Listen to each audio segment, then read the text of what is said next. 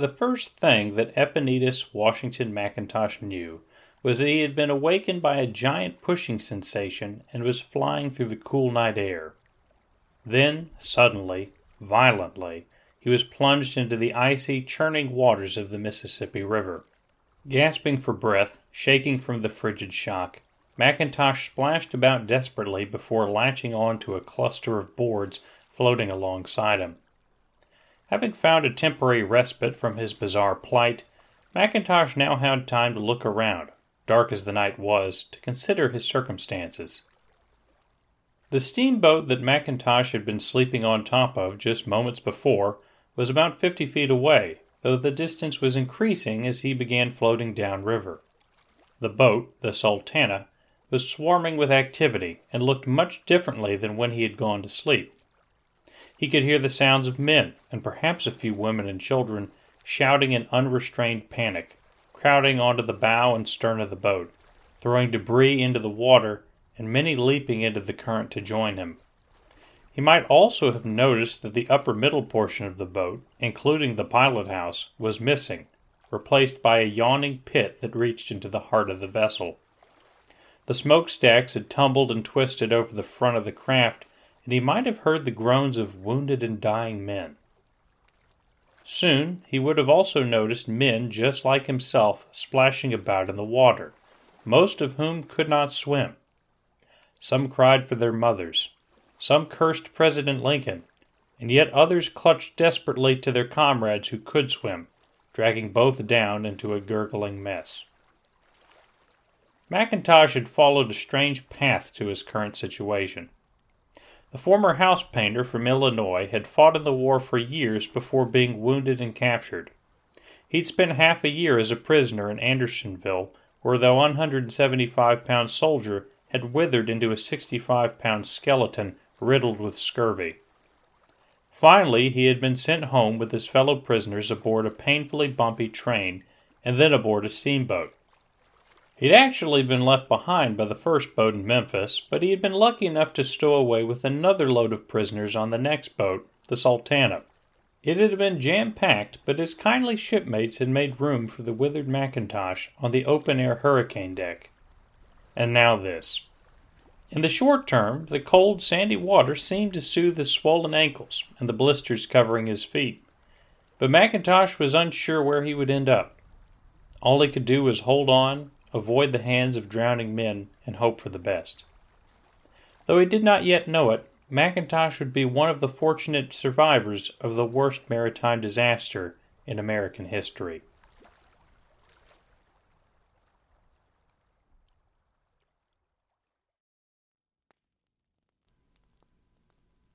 You're listening to The Inglenook, a podcast about some of history's greatest stories. As always, I'm your host, Logan East. Today we take up the story of the worst maritime disaster in American history that almost no one has heard about.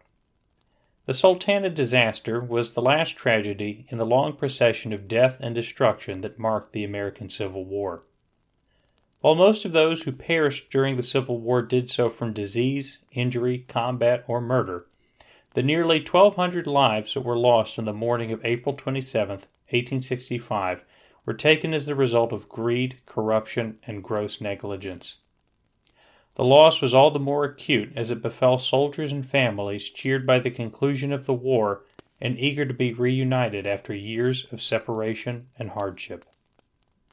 Though the event is often overshadowed by other events in the April of 1865, such as Lee's surrender and the assassination of Abraham Lincoln, or more famous maritime disasters like the sinking of the Titanic, it is a story that you are unlikely ever to forget. Finally, if you enjoy this episode, please be sure to like, favorite, subscribe, or leave a review. It helps out more than you know.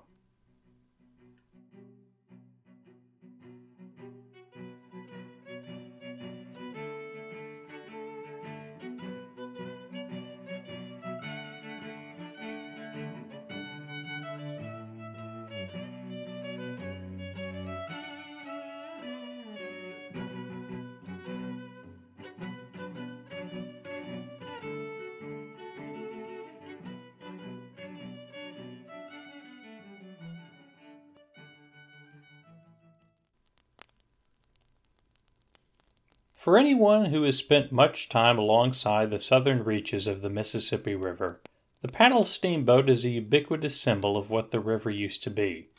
A great highway for passengers and cargo that ran through America's heartland. They summon that strange nostalgia for a time never experienced, and modern diesel-powered replicas offer amusement for children and tourists, as well as some casino patrons. They conjure up memories of tunes like Dixie or Oh Susanna, or the works of Mark Twain, who earned his pen name aboard a Missouri steamboat. As filled with whimsy as they can be today, paddle steamboats were a way of life and business on the Mississippi for nearly the entire 19th century. The Mississippi is the largest river in North America and is fed by a vast network of tributaries that span from the Appalachian Mountains to the Rockies. Before the rise of railroads, the Mississippi was the primary artery of trade and travel for the middle of the United States and is still important for cargo transportation today. From the late 1700s into the first few decades of the 19th century, farmers east of the Appalachians would ship their harvests on rafts downriver to ports like Natchez or New Orleans to be sold. Going back upriver, however, could be extremely difficult given the river's current, and most farmers would simply sell their rafts for scrap and make their way home overland on foot along routes such as the Natchez Trace. River commerce changed forever, however, with Robert Fulton's development of the first commercially viable paddle steamboat on the Hudson River in 1807.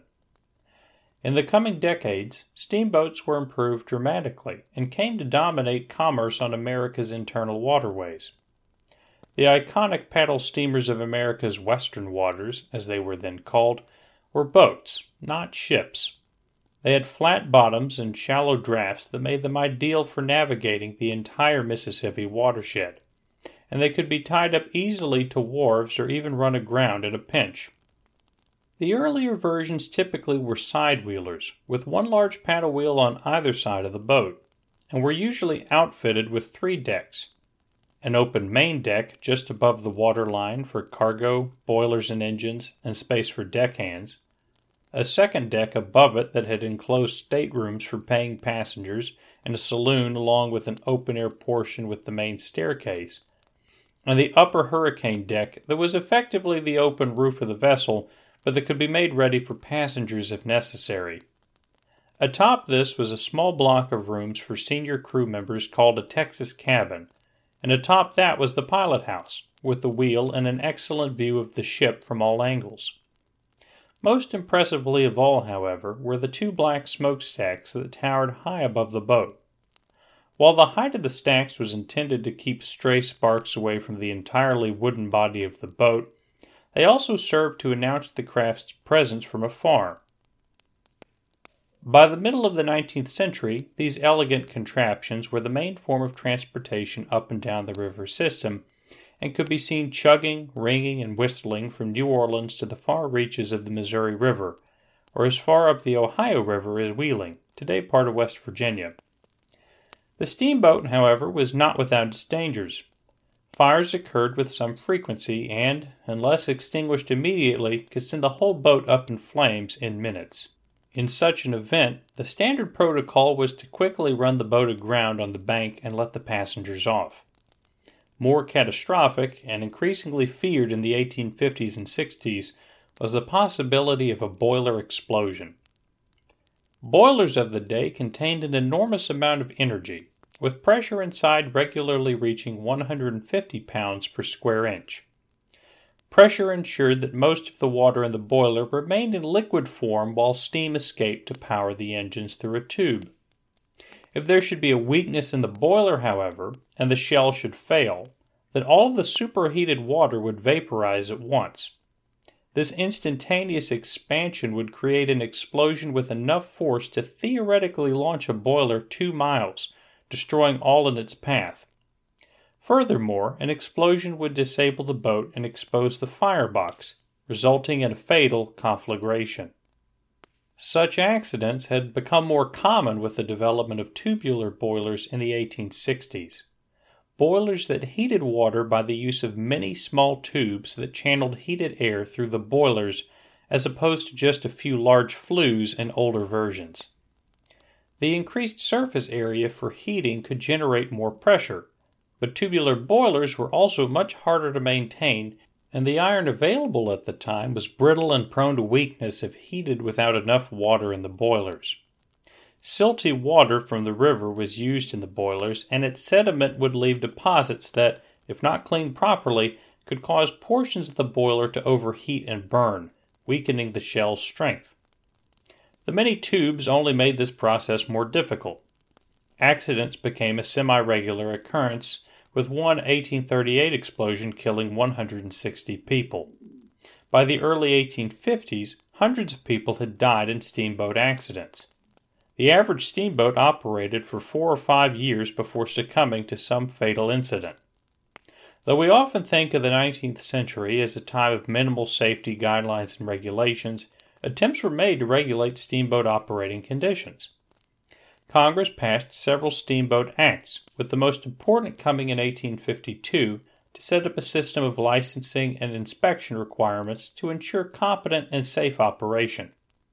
Still, the new tubular boilers were unpredictable, and no amount of regulation could make up for reckless captains. Still, steamboats by the 1850s were equipped with life belts and firefighting equipment, and steamboat usage only increased by the year 1860. The coming of the Civil War in 1861 completely disrupted steamboat traffic on the Mississippi, at least temporarily. Boats were frequently commandeered by the militaries of both the Union and Confederacy, but the Union's capture of New Orleans in 1862 and taking of Vicksburg in 1863, the key port in the state of Mississippi, largely restored commerce under Union control and supervision. Boats were given contracts to transport soldiers and war supplies up and down the river, while others took to smuggling goods for the Confederacy. By early 1865, business was improving, especially if you were a captain with the Merchants and Peoples line of steamboats that had special contract rights with the Union Army. The steamboat Sultana, or I should say Sultanas, illustrates these conditions. The Sultana of our story was actually the 5th steamboat on the river to bear the name. The first 2 Sultanas were both speedy and successful ships that set records on the river and were retired when they fell out of date with technological improvements and commercial demands. In 1847, a new Sultana was built and spanned an impressive 306 feet. She was intended for a large amount of cargo and set weight records before catching fire while docked in 1851. She burnt to the waterline with the loss of 3 lives. The 4th Sultana was built the same year as the last burnt, but was also lost in a fire on the river in 1857. The 5th Sultana, the Sultana of our story, was built during the war in early 1863 in anticipation of the resumption of the New Orleans cotton trade. She was 260 feet long, equipped with a pair of side wheels and a reinforced hull. The side wheelhouses were emblazoned with the name Sultana in bold print, and she was considered a large, handsome, and speedy vessel.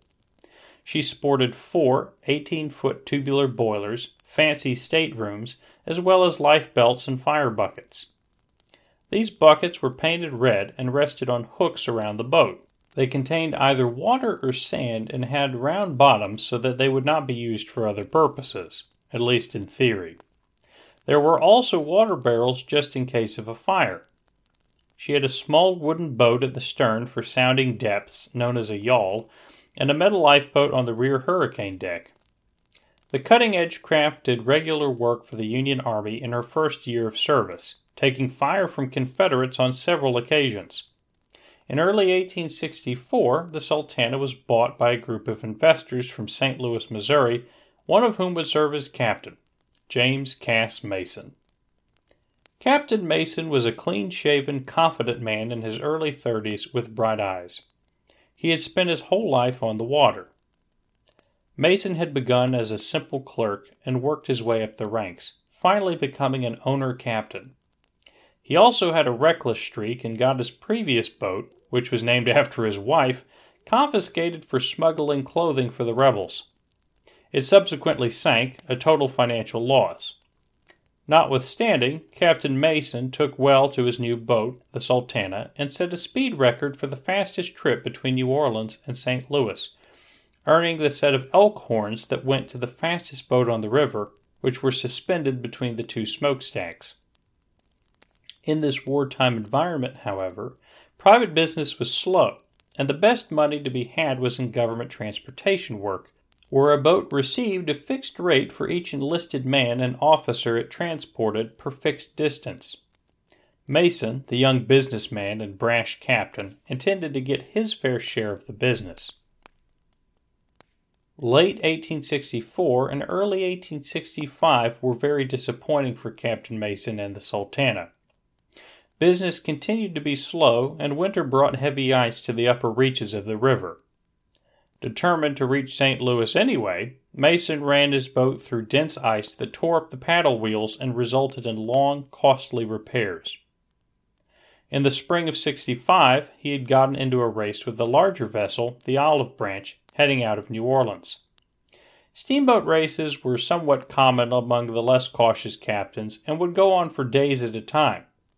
The contest ended prematurely, however, when the government demanded use of the Olive Branch and when the Sultana encountered boiler problems at Vicksburg. The Sultana's new tubular boilers demanded constant, tedious maintenance. A deckhand or engineer would have to climb inside the emptied boiler to chip and scrape sediment deposits off of the many inner tubes. It appears that this work was sometimes done imperfectly or not often enough on the Sultana, resulting in boiler leaks and costly repairs. Thus, when April 1865 rolled around, Captain Mason was desperate for money. There were two competing steamboat lines on the Mississippi at the time. The Atlantic and Mississippi Steamship Company, which shipped freight down the Mississippi and out to sea from New Orleans, and the Merchants and Peoples Line, which shipped only on the Mississippi River system. Seeking improved business, Mason had signed the Sultana on to the latter, which proved fortunate. The Merchants and Peoples Line received the contract from the Union Army for exclusive transportation of troops on the river. With the war nearing its end, many troops would be heading home back up the river. On the night of April 14th, Good Friday, the Sultana was docked at Cairo, Illinois, a port town at the confluence of the Mississippi and Ohio rivers, and a major hub of wartime transportation. Simultaneously, President Lincoln was visiting Ford's Theater in Washington, D.C. to relax now that General Robert E. Lee had finally surrendered and that the war was winding down. Infamously, John Wilkes Booth, carrying out his part in a plot to assassinate the leadership of the U.S. government, shot Lincoln in the back of the head. Lincoln succumbed to the grievous wound the next morning, April 15th. As news reached Cairo by telegraph that morning, the world stood still for many. People wept, shouted, and paused in disbelief. But as the nation prepared to enter mourning, Captain Mason saw an opportunity. Telegraph service had been disconnected to the entire South by General Grant's orders, which meant that no one south of Kentucky would hear of the news until told in person. Mason had the crew drape the Sultana in black bunting, grabbed 2 stacks of the latest newspaper, and shoved off early to be the first to carry news of the tragedy into the South, and hopefully earn notoriety for himself and his boat. The ploy had the desired effect. As the Sultana made its speedy progress down the river, crowds gathered to learn the purpose of the blackened vessel. As tears filled many eyes, they were at least thankful to the gracious captain who gave away newspapers for free, thus landing himself and his boat in newspaper articles about the assassination all the way down to New Orleans. When the Sultana pulled up to Vicksburg on April 17th, however, she was greeted by more than just anxious news seekers. The ship's agent in town, Miles Sells, and the Union's chief quartermaster for the city, Captain Reuben B. Hatch, stepped aboard. After learning of Lincoln's sad fate, Hatch pulled Mason aside to speak privately. Hatch and Mason likely knew each other from when Hatch had served in the quartermaster's office in St. Louis and Arkansas the last few years, and the men were in similar financial positions. Mason was hurting for cash given poor business and expensive repairs. Hatch, who came from a wealthy Illinois family, was hurting for other reasons. Early in the war, while serving as quartermaster in Cairo, Hatch had been caught skimming large sums of money by paying contractors one price for government supplies and billing the government a higher amount, taking the difference for himself. He was only saved from court-martial and dismissal by the personal intervention of his brother, a major player in Illinois politics, with President Lincoln, who unfortunately vouched for Hatch. A warehouse owned by Hatch had also burnt down in 1863, and his finances were a mess. He did not yet know it, but a quartermaster review board had already found him to be grossly incompetent and was preparing to fire him. Fitting with his general picture, Hatch likely informed Mason that the Confederacy was releasing all of their prisoners of war who were to be shipped back north through Vicksburg. Hatch, leaning into his old tricks, most likely promised Mason a large sum of these prisoners for a share in the profits. In the meantime, Mason would continue on to New Orleans for regular business, but his focus was set entirely on his return upriver and the hefty payday he was sure to make. Let us now leave Mason and Hatch to their scheming for a moment as we return our attention to Private Epenetus McIntosh, his comrades, and how they ended up in the water on the morning of April 27th. Taking prisoners was a regular part of warfare in the 19th century. Prisoners were theoretically to be treated with respect and fed and clothed similar to regular soldiers. Nearly every encounter between hostile forces in the Civil War resulted in at least a handful of captives who surrendered when their unit was surrounded or their fortifications overrun. Laying down your arms and waving your hands in the air when defeat was certain and escape unlikely was perfectly honorable. But for the first 2 years of the war, being a prisoner of war was a short-term status. The Union and Confederacy maintained a constant flow of prisoner exchanges where captured soldiers were handed back on a one-for-one basis for friendly soldiers. This pattern was disrupted at the start of 1863 with Lincoln's Emancipation Proclamation. The proclamation declared slaves within currently rebelling territory to be free under U.S. law, thus ending the awkward status of contraband for slaves who escaped the Confederacy and effectively making the war as much about ending slavery as preserving the Union. Alongside this change came the creation of the United States Colored Troops, or USCT, units composed entirely of black soldiers, though led by white officers. Many USCT soldiers were escaped slaves, and even those who had not been were still considered property by the Confederate government.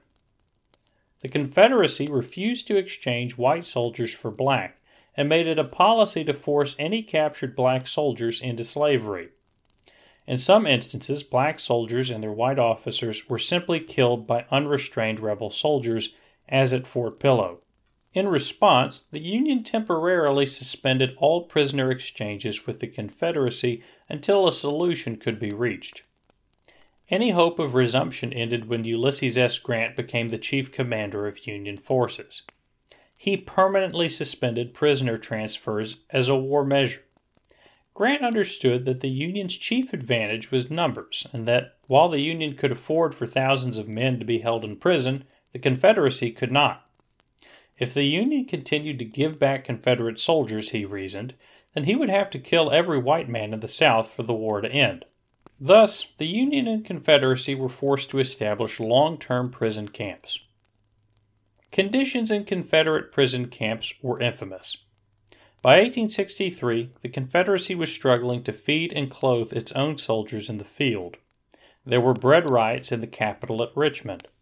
It hardly had the resources to accommodate tens of thousands of captive soldiers. While small temporary prisons had been established in old warehouses or temporary stockades, the Confederate government constructed a large, open-air facility outside of Andersonville, Georgia, officially called Camp Sumter. Soon, the Andersonville prison was expanded to house an estimated 30,000 prisoners, though it was pushed well beyond this limit. The prison amounted to a series of wooden palisades that enclosed about 25 acres of land, totally exposed except for guard towers along the perimeter. There was a muddy creek that ran through the center of the prison that had to be used as a latrine, wash basin, and water source for tens of thousands of malnourished men. About 15 feet inside the main palisade was a small fence called the dead line. If prisoners touched or crossed this line, they were to be shot on the spot. While prisoners were officially supposed to receive a pound of beef a day, this was never the case in reality. The usual fare was uncooked corn flour with no means of preparation.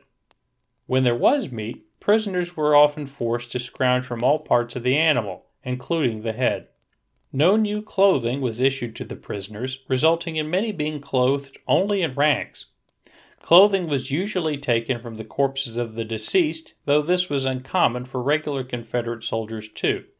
Prisoners suffered extreme malnutrition, with many withering down to bony shells of their former selves, like Private McIntosh, who, in addition to weighing only 65 pounds, was also effectively naked.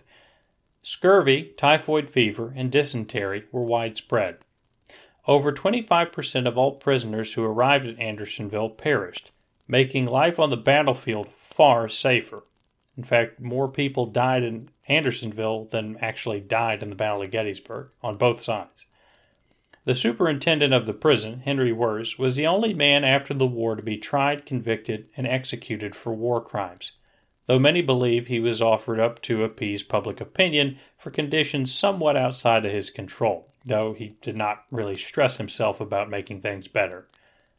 When Union officials learned of conditions in Confederate camps, they worsened conditions in Northern prisons to exact some form of vengeance. Many prisoners who would end up on the Sultana were also kept at the much smaller Cahaba prison in Alabama along the Alabama River. Hundreds of men were jammed into an incomplete cotton warehouse with only a partial roof. As at Andersonville, a small creek ran through the prison to be used for all purposes, and the perimeter of the outer stockade included a deadline. While there were wooden bunks for some prisoners, most were forced to sleep on the ground. During heavy rains, the entire prison flooded, and men were forced to stand in waist-high water for days, unable to sleep. The commander at Cahaba, Colonel H.A.M. Henderson, often known as Ham Henderson, was far more conscientious than was Wirz at Andersonville, and moved a portion of the prisoners to provide some relief. He also attempted to improve their general conditions, but supplies were simply unavailable. Later on, toward the end, he actually sends to Union commanders for clothing from Union stores to give to Union prisoners because he simply didn't have any clothing to give the prisoners. Thus, when soldiers at Andersonville and Cahaba were notified in early April that they would soon be paroled and sent to Mississippi for transfer home, many wept for joy. With the Confederacy collapsing, all prisoners were to be transferred without exchange, lest they simply be left to starve in their stockades. Thousands of prisoners from Andersonville and Cahaba were to be shipped by rail past Jackson, Mississippi, then walked overland to Camp Fisk, just a few miles outside of Vicksburg. At Camp Fisk, they would be cared for by Union soldiers while awaiting their formal release. Many men were too ill for travel, and many skeletal men died along the way. McIntosh was lucky. Some had their comrades conceal them in the train boxcars so that they would not be held back at hospital, so eager were they to return home. When the men finally saw the flag they had not seen for a year, they were once again reduced to tears. "It was the prettiest thing my eyes ever beheld," recalled one Private Eldridge. At first, the men were given stale, wormy hardtack crackers to eat, and many complained of the cruel quartermaster who sent them. That cheapskate, of course, was Captain Reuben Hatch. Upon showing the foul food to the commanding general, their rations were improved. The Christian Sanitary Commission, devoted to improving conditions experienced by soldiers, delivered all sorts of creature comforts: utensils, combs, religious literature, potatoes, onions, sauerkraut, and pens and paper to write letters home. Now, all that was necessary was for their names to be processed and to be sent up the river, at least for those not stuck in hospital. With the arrival of the paroled prisoners in mid-late April, all of Vicksburg was abuzz with preparation and with hungry steamboat agents. The government was paying roughly $9 per officer and $3.25 per enlisted man transported up the river, and, with literally thousands of parolees to be shipped, business-starved boatmen were eager to snap up a share of the trade. The general challenge for the Army officers in occupied Vicksburg was to process all of the parolees and to secure them transportation to muster camps in the North. The commanding general of the Department of Mississippi, Napoleon J.T. Dana, gave the task of processing the parolees to Captain George Williams. But, since Williams was temporarily away on business, the job then fell to Captain Frederick Speed, who promptly began assembling the rolls of names by checking them against the jumbled Confederate record books. The quartermaster's office would handle boat selection and getting the men aboard. Seeing as the government had a contract with the People's Line, this process should have been straightforward. But there were complications. The chief quartermaster was Captain Hatch, who took little interest in most day-to-day operations. Assistant quartermaster for transportation was Captain William Kearns, a young and sincere man who signed off on transportation passes but was subordinate to the other captains in the chain of command. Steamboat agents had been approaching numerous clerks and officers with offers of bribes to get shares of the parolee load, especially for boats not part of the contracted line. Most of the bribes were turned down, but rumor of them raised suspicion among the Vicksburg officers and led to confusion and distrust.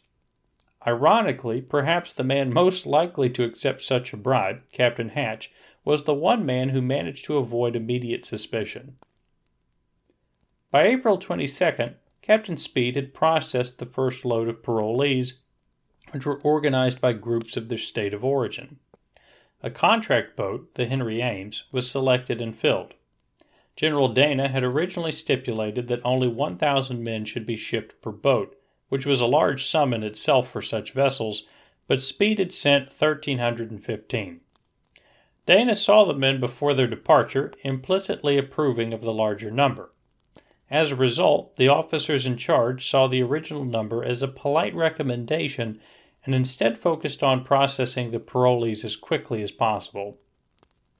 That evening, a non-contract boat, the Olive Branch, arrived, and its captain, Ben Tabor, came ashore to talk with Hatch. Circumstances suggest that Hatch and Tabor reached a deal. Early the next morning, Captain Speed had several hundred parolees ready and sent a man to check if any more boats had arrived. Though the Olive Branch was waiting, Hatch simply lied and said that no boats were present. Then, a few hours later, he informed Speed that the Olive Branch had arrived the previous night. Speed was outraged, demanding to know why Hatch had not informed him earlier. Hatch said that he had only just been informed and that it was Captain Kearns's fault. Hatch furthermore suggested that Kearns might have accepted a bribe on behalf of another boat, an unfounded assertion that would place doubt on Kearns's character among the other officers. Which really just makes me chuckle. Hatch is just such a dastardly man. Speed, incensed, determined that all available parolees would go on the Olive Branch immediately to foil the bribe. This was perfect for Hatch and Tabor. For the day, over 600 parolees were sent on the Olive Branch, which was as much as Speed could finish the rolls for. Later, Hatch would insist that by this decision, Captain Speed had taken full responsibility of the loading process. Captain Speed lodged a complaint against Kearns with General Dana, though Kearns attested that he had no knowledge of the Olive Branch's presence until a request was made for the transportation voucher, and that he had no role in the selection of the past two boats. Dana apparently believed Kearns, but the episode put all of the officers on edge. That evening, Hatch went to see Speed about the remaining parolees, who were all from the states of Indiana, Ohio, Michigan, Kentucky, Tennessee, and West Virginia. Hatch expressed his hope that they would all be ready in 2 days, April 25th. When Speed demurred, saying that he'd have the rolls complete in 4 days for April 27th, Hatch reminded him that the Sultana would be coming up the river, and that she was a contract boat entitled to a share of the parolees, especially if non-contract boats were trying to bribe their way in.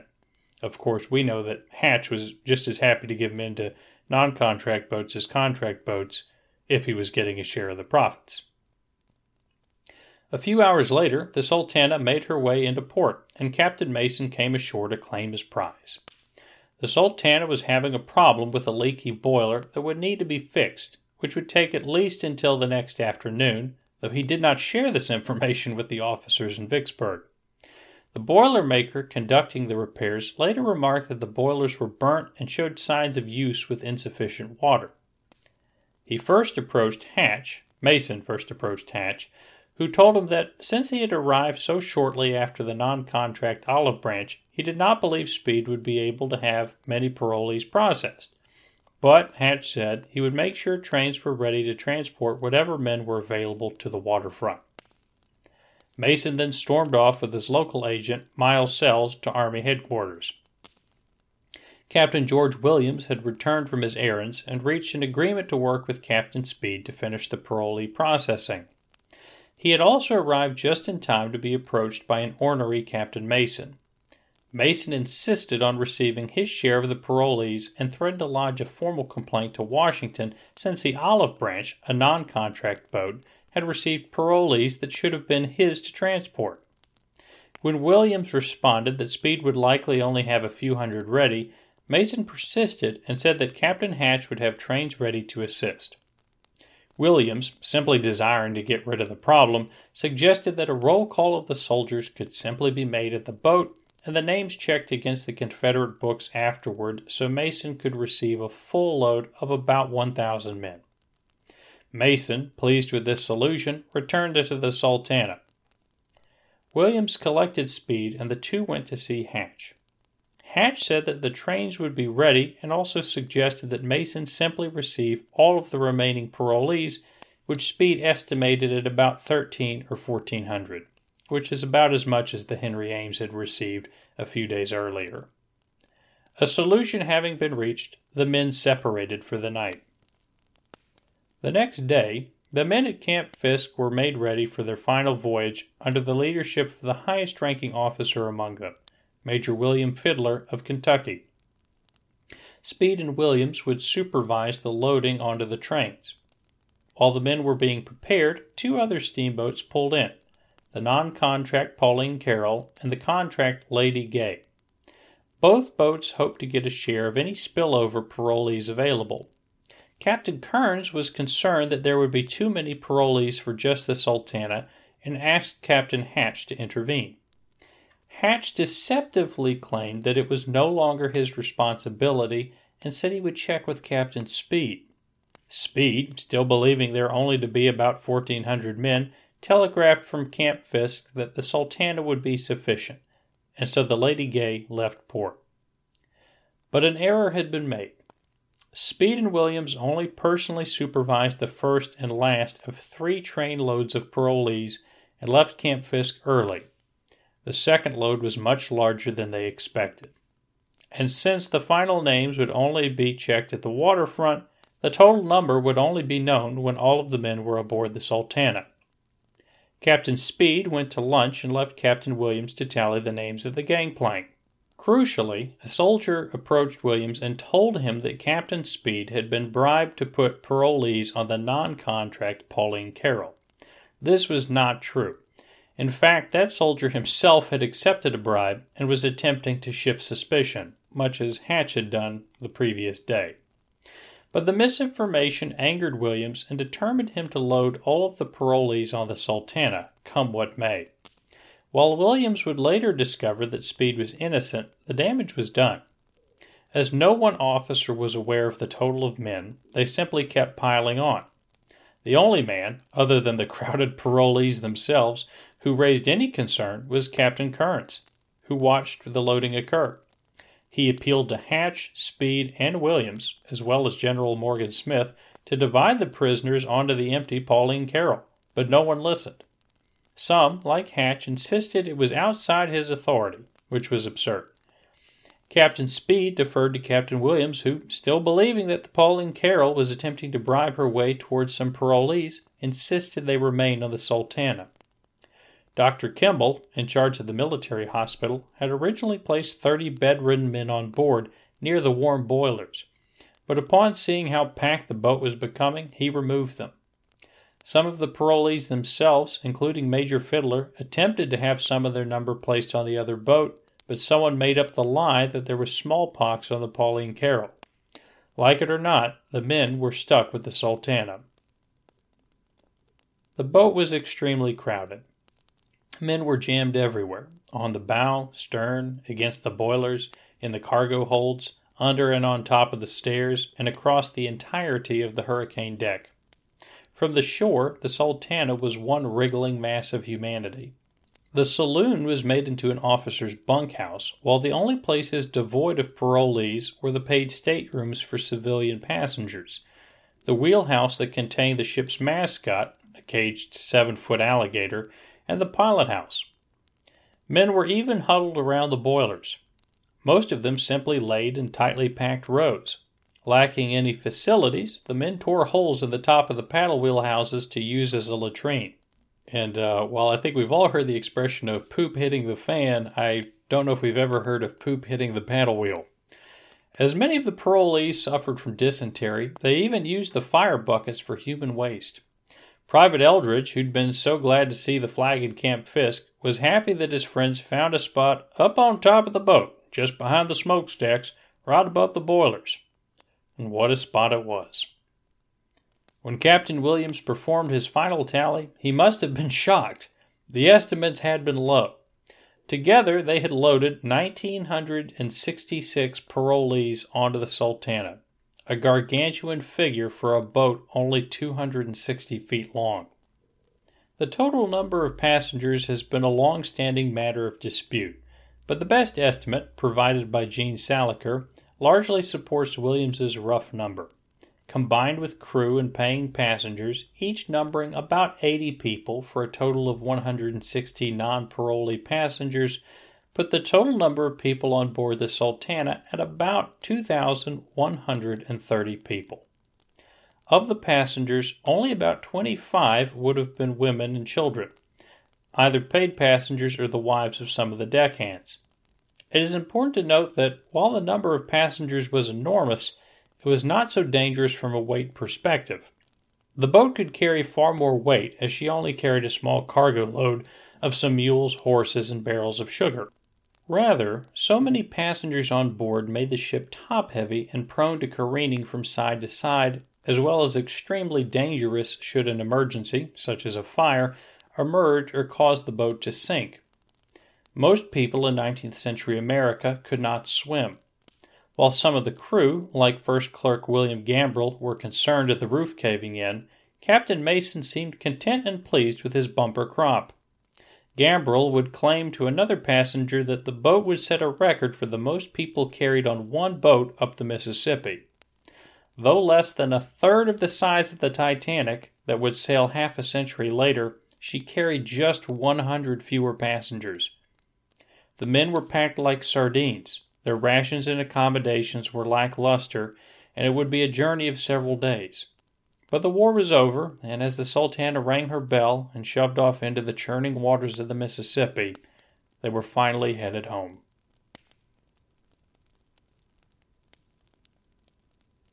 As the Sultana steamed up the river, the challenges of having so many people on board became readily apparent. If the soldiers gathered toward one side, stepping over each other, to see a passing boat or town, the ship would list dangerously to that side. While on the one hand that could entail the risk of tipping in a strong current, the greater danger had to do with the boilers. If the boat listed too far to one side, water would no longer cover some of the upper tubes within the boiler, especially if they were operated with insufficient water. This could permit them to become red hot. When the boat tilted back toward center, the water could hit the red hot tube and dramatically increase the pressure in the boiler, possibly causing an explosion or boiler failure. Adding to these surreal circumstances was the flooded state of the Mississippi. Today, the Mississippi River is fenced in by levees for more or less her entire length. During the Civil War, levees only protected the most developed and important areas.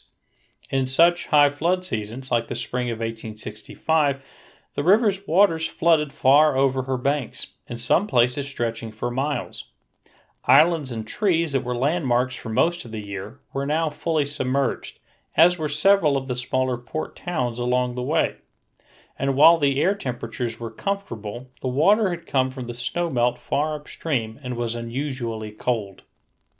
Nevertheless, the Sultana made her way as Captain Mason and the soldiers' officers called for the men to stay in their places. The first stop along the way was at the flooded town of Helena, Arkansas, where water stood several feet deep in the streets. As supplies were loaded on, one local photographer snapped the only known photograph of the Sultana as she appeared loaded in such a condition. Taken from the back left, the photo shows soldiers crowding all over to appear in the picture. The boat almost looks like a porcupine whose spines have been replaced by human torsos. Perhaps standing in the pilot-house door is Captain Mason, while on the second deck can be seen a few civilian passengers on the promenade that was off-limits to the soldiers. One trail of smoke lists lazily out of the frame. It is a happy picture. Then, a few moments later, the Sultana chugged back into the current at her usual speed of about 10 miles per hour, headed up for the next town. On the evening of April 26th, the Sultana pulled up to Memphis, Tennessee, the last major stop on her voyage before her destination of Cairo, Illinois. She was calling in for only a few hours to refuel on coal and wood, as well as to drop off her cargo of sugar. Each of the sugar barrels, or hogsheads, weighed about 1,200 pounds, for a total weight of 135 tons. While this exchange meant money in Captain Mason's pocket, it also meant that the ship now lacked what little ballast it had, making it even more top-heavy. While unloading the sugar, the Sultana also exchanged some passengers. Among the paying passengers getting off were about a dozen members of the Chicago Opera Troupe, while one of the men getting on was the new senator-elect from Arkansas, William Snow, who would prove a very observant passenger. Though it was forbidden, a few hundred of the soldiers also snuck off, some pretending to help unload cargo. Memphis was the largest town any of them had seen for at least a year, and for many much longer. Many went in search of a good meal, a strong drink, to find female company, and at least some went to the theater. While most of them made it back in time, a few were upset to find that they had missed the boat. Private George Downing was left behind, but managed to reboard just upstream where the Sultana was taking on extra coal. It was also at Memphis that our friend, Private Epenetus McIntosh, stowed away, having been left behind by one of the earlier transports. Around midnight, the Sultana was back heading up the river in the dark of night. First Engineer Nathan Windtringer left the boilers to his replacement with confidence. The repairs seemed to be working fine, and pressure was steady. The second engineer was Samuel Clemens, who coincidentally shared a name with the more famous boatman Mark Twain, whose real name was Samuel Langhorne Clemens. At the same time, Captain Mason handed command over to First Mate William Robury and retired to his room at the front of the Texas cabin for the night. To reach it, he had to struggle along railings to get past the crowd of recumbent soldiers, giving the men a laugh. With the closing of his cabin door, Mason, as well as the host of passengers, settled in for a calm, peaceful night. Up top, in the pilot-house, were pilot George Caden at the helm and first mate William Robury, both surveying the darkened tide. Caden had to navigate the boat up a flooded river. While the current was stronger and more difficult, most of the pesky sandbars and islands that usually stood in the way were helpfully submerged. On the way up, they had even been able to cut across many flooded corners. Along the flooded banks and drowned midstream islands, only the tops of trees testified to their presence. Caden kept the Sultana to the Tennessee side of the river for several miles until he approached a major bend that went leftward. As he took the boat into the turn at around 2 a.m., he steered to cross the river to the Arkansas side to find slack water near the bank. This maneuver meant that the Sultana would temporarily encounter the full current on her starboard or rightward side, causing the boat to list to port until the crossing was complete. While almost no one on board recalled this process later, it was noted that the boat was traveling at her usual speed, meaning that the boilers would have been working at full tilt. Down near the boilers, Corporal Robert Elza, who was unable to sleep, listened to Engineer Clemens as he worked. Clemens complained that he would need to let water out of the boilers to generate enough steam to power against the current for the next maneuver. He opened the valve, releasing water into the river, and then banged on the water gauge. "Damn it," said Clemens, "that's not enough." At the same time, the Sultana had crossed the main current, and any tilt would have come back to center. Clemens opened the water release valve again, then banged on the water gauge. A dry steam whistle began whining, warning of extreme pressure. The soldiers on the hurricane deck near the steam release pipes, smaller pipes a distance behind the smokestacks, were awoken to the odd whistling sound. While Clemens likely stood in shock at the realization that the water gauge had malfunctioned, Corporal Elza ran to wake and warn his friends. "The engineer just—" In an instant, 3 of the Sultana's 4 boilers had exploded with a force and shock that is impossible to imagine. The explosion began at the top rear of the boilers and traveled directly upward in a cone that widened with distance from the boilers. The men directly surrounding the boilers were either horrifically scalded by the steam, blown away onto the deck or into the water, or blown to bits. Engineer Clemens would miraculously survive, only to die on shore a few hours later from full-body scalding. Scalding from the cloud of steam released by the boilers was one of the most horrific yet common injuries sustained by the passengers. On the second deck, the front portion of the saloon and attached staterooms were blown apart, leaving a gaping hole that separated the back of the saloon from the forward deck. It also ensured that the officers in the saloon, if not killed or maimed immediately, could not reach their men to issue orders and control the chaos. The explosion had widened considerably by the time it reached the hurricane deck, blasting away the entire width of the deck just ahead of the paddle wheels. All but the very front of the Texas cabin was destroyed in an instant, killing most of the Sultana's senior crew members. The pilot house was blown directly into the air, with Caden and Robury still inside. It then came crashing back down into the deep pit and crumpling on top of what remained of the boilers. Robury was thrown away from the ship and into the water, but Caden came down with the pilot house and, incredibly, was able to scramble out of the rubble to his feet.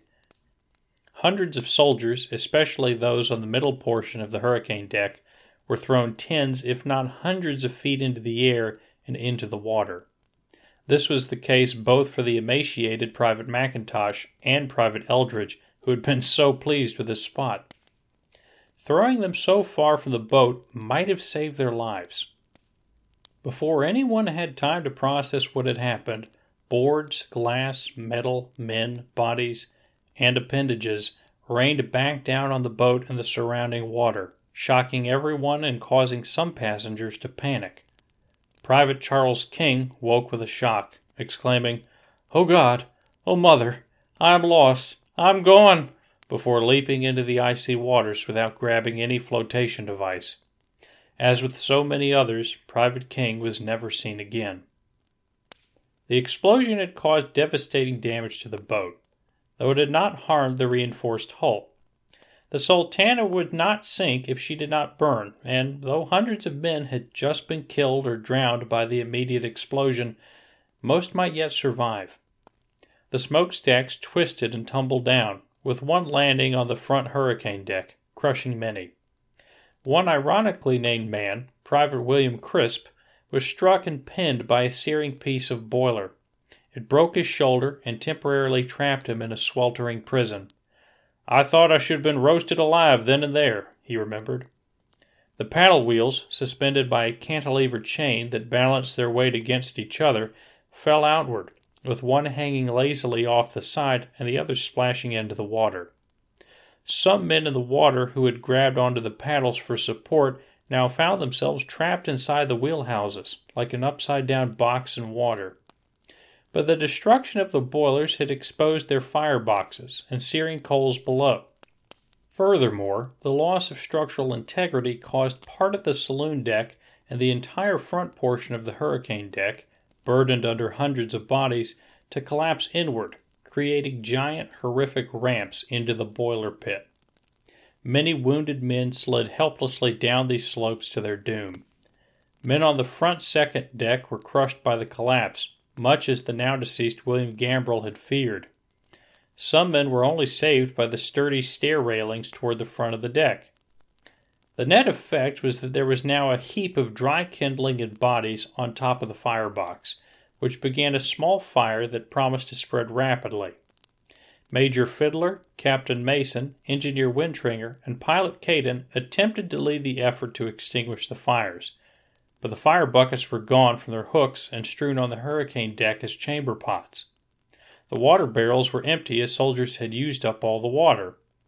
Within minutes it became clear that the fire was unstoppable, as it grew into a towering inferno consuming wood and bodies alike. Seeing that the boat was dead in the water and set to burn in minutes, the next impulse was to leap into the water.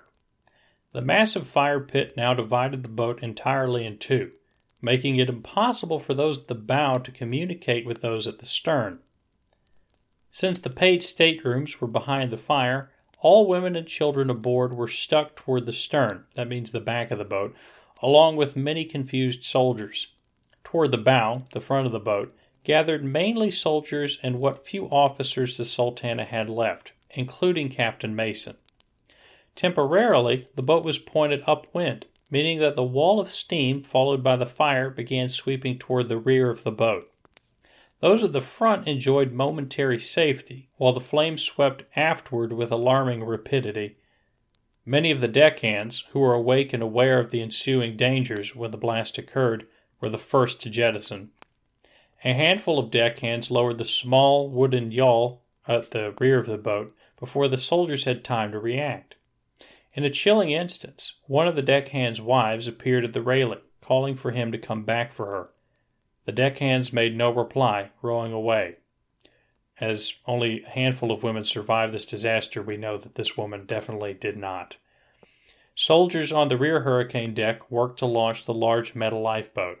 They were forced to throw it from the top down into the crowded waters below. While it landed upside down, it was immediately swarmed by droves of terrified men who could not swim. As with so many other floating objects that night, it repeatedly rolled over under the weight, throwing men under. The process continued until the lifeboat had drowned most of its would-be passengers. When a panicked woman had leapt into the water in confusion, the gallant Major Fiddler jumped in to save her.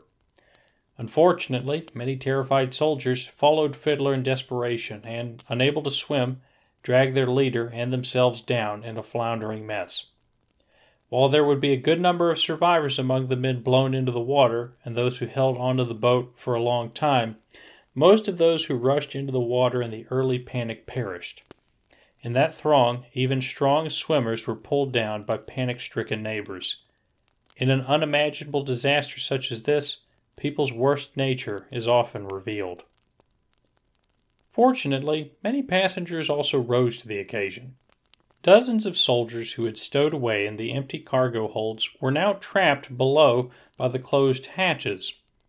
As so many of their comrades passed them by in their mad dash to escape the flames, Private Ogilvy Hamblin, who had one arm amputated by Confederate doctors, struggled to pry the hatch open with his buddy. "Releasing the men like bees out of a hive," he recalled. Jenny Perry, one of the only two women to survive, fastened the life belt from her stateroom and made for the water. She was able to work with a group of soldiers to cling to a door and float downriver. Teamwork saved them.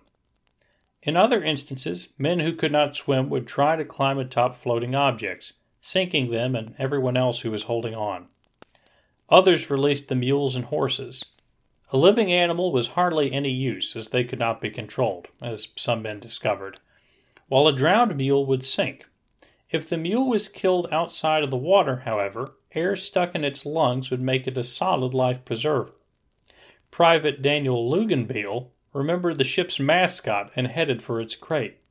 He opened the box and then bayoneted the alligator before taking the container as his own surfboard. Luganbeil claimed he had to kick dozens of men away as he powered downstream, rubbing his skin raw on the box edges. Daniel McLeod, who had already been wounded at Shiloh, was seated in the saloon when the blast occurred. He was blown forward into a pile of rubble and badly scalded. Horrifically, both of his legs were broken at the ankle, with the bones sticking out. Exercising incredible presence of mind, he tied his suspenders around his ankles to staunch the bleeding. Captain James Walter Elliott remembered McLeod calling to him for aid, but Elliott told him he could not swim. McLeod asked that Elliott simply throw him into the river so that he would not burn to death. Elliott obliged, and, likely fearing he was sending McLeod to a more merciful watery grave, tossed him overboard. McLeod, however, was a good swimmer, and, against all odds, would survive. Elliott would also survive by sharing some floating wreckage with a few comrades, though many of them would be tossed off by eddies in the river's current.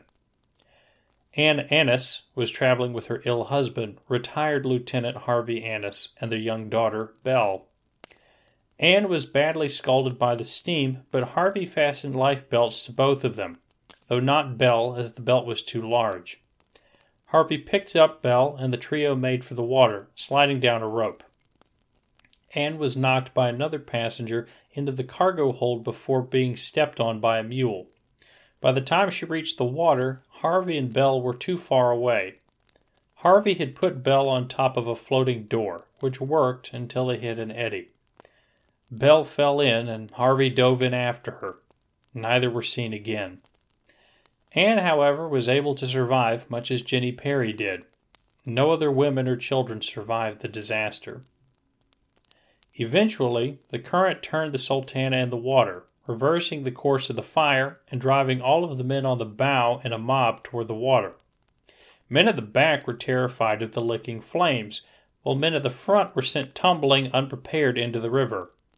It was the men who were able to hold back the longest, allowing the drowning crowd to dissipate and secure a piece of wood, who usually fared the best. Of the senior crew, First Engineer Wintringer, like Captain Mason, had survived at the front of the Texas cabin and, after failing to fight the fire, made his way into the water. First Mate Robury was floating safely downriver, while Pilot Caden, also failing to extinguish the fire, leapt into the water and survived. Captain Mason seems to have felt responsible for the entire disaster. He was seen by many survivors helping to tear any objects off of the boat, shutters, doors, railings, and throw them into the water, helping every man he could. He chose to stick with the crowd at the bow until the end, looking deeply exhausted.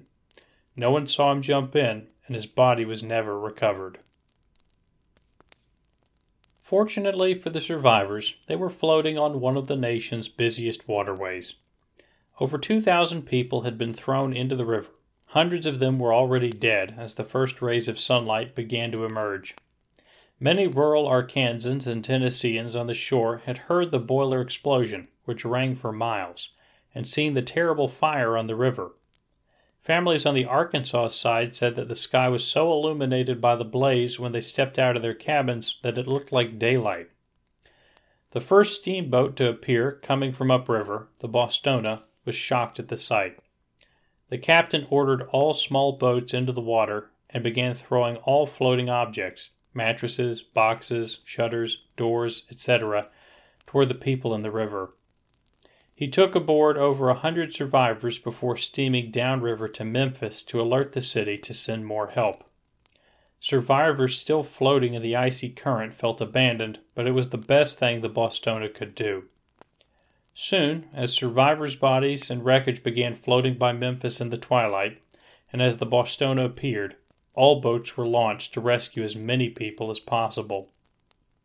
Hundreds of people, including Captain James Elliott, had clung to the tops of submerged trees, either on the flooded bank or on submerged islands. As boats appeared to save them from the trees, many would call out, "Here's your mule!" a reference to a Confederate wartime song. Private Joseph Norton recalled being stuck completely naked in a tree. Many passengers had shed their clothing to float better, though it left them much colder in the frigid waters. He was harassed mercilessly by gnats and mosquitoes until he was rescued. Franklin Barton, a former Confederate cavalryman, donned his gray coat and went to the rescue with his canoe, taking survivors back to his cabin, including Jenny Perry. It was a much cozier experience than the last time the soldiers had enjoyed Confederate hospitality. Many others floated much farther downstream. Private George Safford had been joined on board the Sultana by his father, James Safford, a member of the Sanitary Commission who had brought supplies to the soldiers. They had been separated in the disaster, and George, picked up by a boat, had feared his father was lost. The elder Safford, however, had floated 12 miles downstream, where he was rescued by a group of recently liberated African Americans, as was the scrawny Private McIntosh. Their reunion a few days later was a happy one, but for many others there was no such happy reunion. Despite the efforts of numerous volunteers to save as many people as possible, most passengers perished and most bodies were never recovered. Those that were often unrecognizable. Fortunately, having been under military occupation, Memphis was well outfitted with hospitals, and the survivors were afforded the best care possible, though some, such as Engineer Clemens, died shortly after rescue.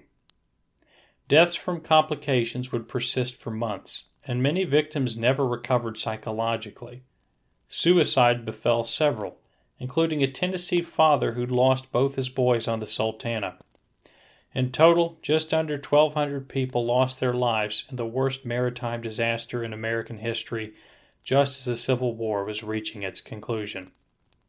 Almost as shocked as the victims themselves were their families and loved ones who had awaited their return so eagerly. Naturally, people demanded answers. Why was the Sultana carrying so many people? How had the explosion occurred? Some had posited Confederate sabotage, though experts at the time and since have dismissed that theory. 3 military investigations were launched, which eventually combined into one investigation. They began interviews with survivors and military personnel immediately, which is where many first-hand accounts of the tragedy come from. As to why the boilers exploded, it seems most likely that the boilers had been used with too little water repeatedly. The iron used at the time was later discovered to be brittle and insufficient, though it was all that was available to engineers of the 1860s. The top-heavy listing likely played a role too. After a few more tubular boiler explosions in the following year, tubular boilers were pulled from most steamboats and factories until stronger materials made them safer in the coming decades. As for why such an unjustifiable number of soldiers were crammed onto the Sultana, the investigation posited highly unsatisfactory answers. One of the men most responsible, Captain Mason, was dead. Because of an insurance claim window of 30 days, the other owners of the boat who had not perished never paid anyone a dime. Of the 4 Army officers at Vicksburg, it was the 2 least responsible for the crowding who received the most blame. The Army was not particularly interested in exposing an atmosphere of corruption and bribery, and preferred to focus on individual errors. While we know today that Captain Reuben Hatch was the most interested in packing the steamer after Captain Mason, and that he likely received a bribe to accomplish it, he kept that deal secret from investigators. In the weeks following the disaster, Hatch had actually been fired as scheduled and sent for dismissal in Missouri. He saw fit to take quartermaster funds with him on the steamboat journey to allegedly turn in upon dismissal, but the safe was robbed during the journey, leaving Hatch responsible for the disappearance of about $14,000. Hatch was held legally responsible and used the pending trial to ignore later subpoenas regarding the Sultana. He would walk free, but die years later as a poor alcoholic. Captain George Williams, who had been the actual man to insist all passengers remain on the Sultana, albeit because of misinformation, evaded scrutiny by insisting that Captain Frederick Speed was still in charge of the loading process. he carried on in the Army as part of the Freedmen's Bureau until a hernia drove him into retirement.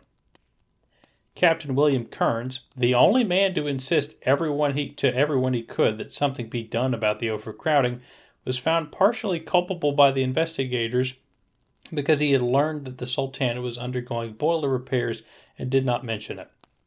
Never mind that the boiler repair was not the cause of the explosion. His quartermaster department was also found censurable for not claiming its rights from Captains Williams and Speed, though Kearns had tried to get Captain Hatch to do so. He returned to Minnesota to start a family and become a traveling salesman. Captain Speed received the worst treatment.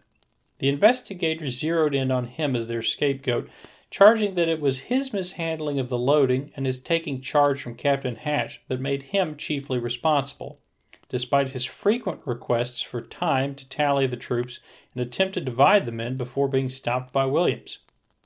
Speed was the only man to be court-martialed. His trial dragged on for nearly 200 days, as Captain Hatch ignored 3 subpoenas. Despite a well-argued case, the tribunal edited the charges and found him guilty anyway. Fortunately, the final review was left to the War Department in Washington, D.C. Their review found Speed not guilty and instead cast blame on Hatch, though the issue was never pursued. Badly treated, Speed remained in Mississippi, as did many Northern officers after the war, and became a prosperous businessman and landowner. But what of the survivors themselves? They still had to be mustered out of the Army, and many were cruelly put on board another steamboat, a harrowing experience for them all. Some simply refused and walked all the way to Ohio, or took French leave, as they called it, which meant going AWOL. Charitable donations flowed into Memphis and assisted many survivors in the first weeks, but many of them were left with long-term disabilities, both physical and psychological. For civilian survivors, like Ann Annis, there was no option but to rely on the kindness of family and neighbors. Because Lieutenant Harvey Annis had retired literally a few weeks before boarding the Sultana, she was technically disqualified from a widow's pension. For the soldiers, or the widows of soldiers who perished, there was a theoretical possibility of a pension, which was paid to disabled soldiers or the widow of soldiers who died in the line of duty. But rules for pension qualification made it difficult if the disability was not inflicted on the battlefield.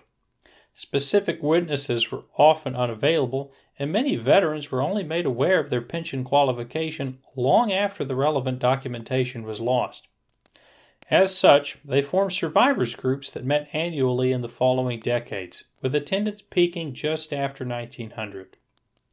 These groups worked to help keep the memory of the disaster alive and to assist survivors and the families of victims in their hardships. Perhaps most importantly, it gave the survivors space to share difficult memories with the only people who could understand. One of the survivors, Chester D. Berry, compiled their memories and accounts in the earliest major work on the topic, Loss of the Sultana, in 1892. But what of our friend Epanetus McIntosh from the beginning? How did it work out for him? McIntosh was nursed back to health and regained his weight and strength. Though he started a family, he found he simply couldn't perform manual work after what he'd been through. Instead, he became a traveling musician and, possibly, a revival preacher. He played the guitar and regaled crowds with original stories of his times in the war, Andersonville, and the Sultana. He also had an inventive side, sometimes claiming to have been Lincoln's office boy in Springfield before the war. At each of his shows, he would sell postcards of himself.